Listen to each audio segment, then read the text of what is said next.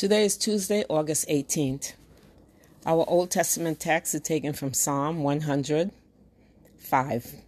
For the Lord is good, his steadfast love endures forever, and his faithfulness to all generations.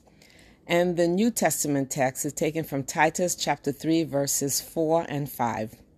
When the goodness and loving kindness of God our Savior appeared, he saved us, not because of any works of righteousness that we had done, but according to his mercy.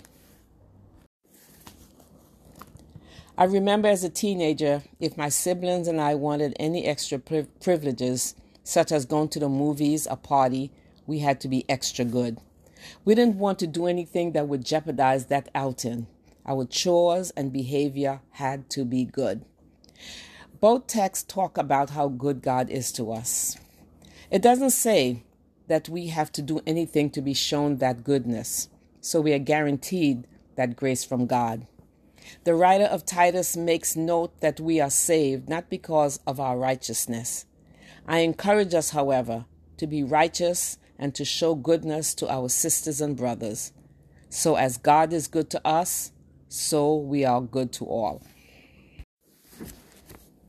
Let us pray. We cannot fathom your infinite love for us, O loving God. How can we ever love you so much in return? We give you our hearts and trust that you will feel the love we have for you. Amen.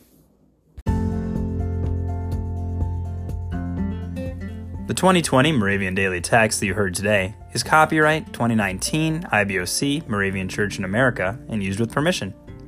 If you want to get a copy of the Moravian Daily Text, learn more about the Moravian Church or this tradition, visit moravian.org.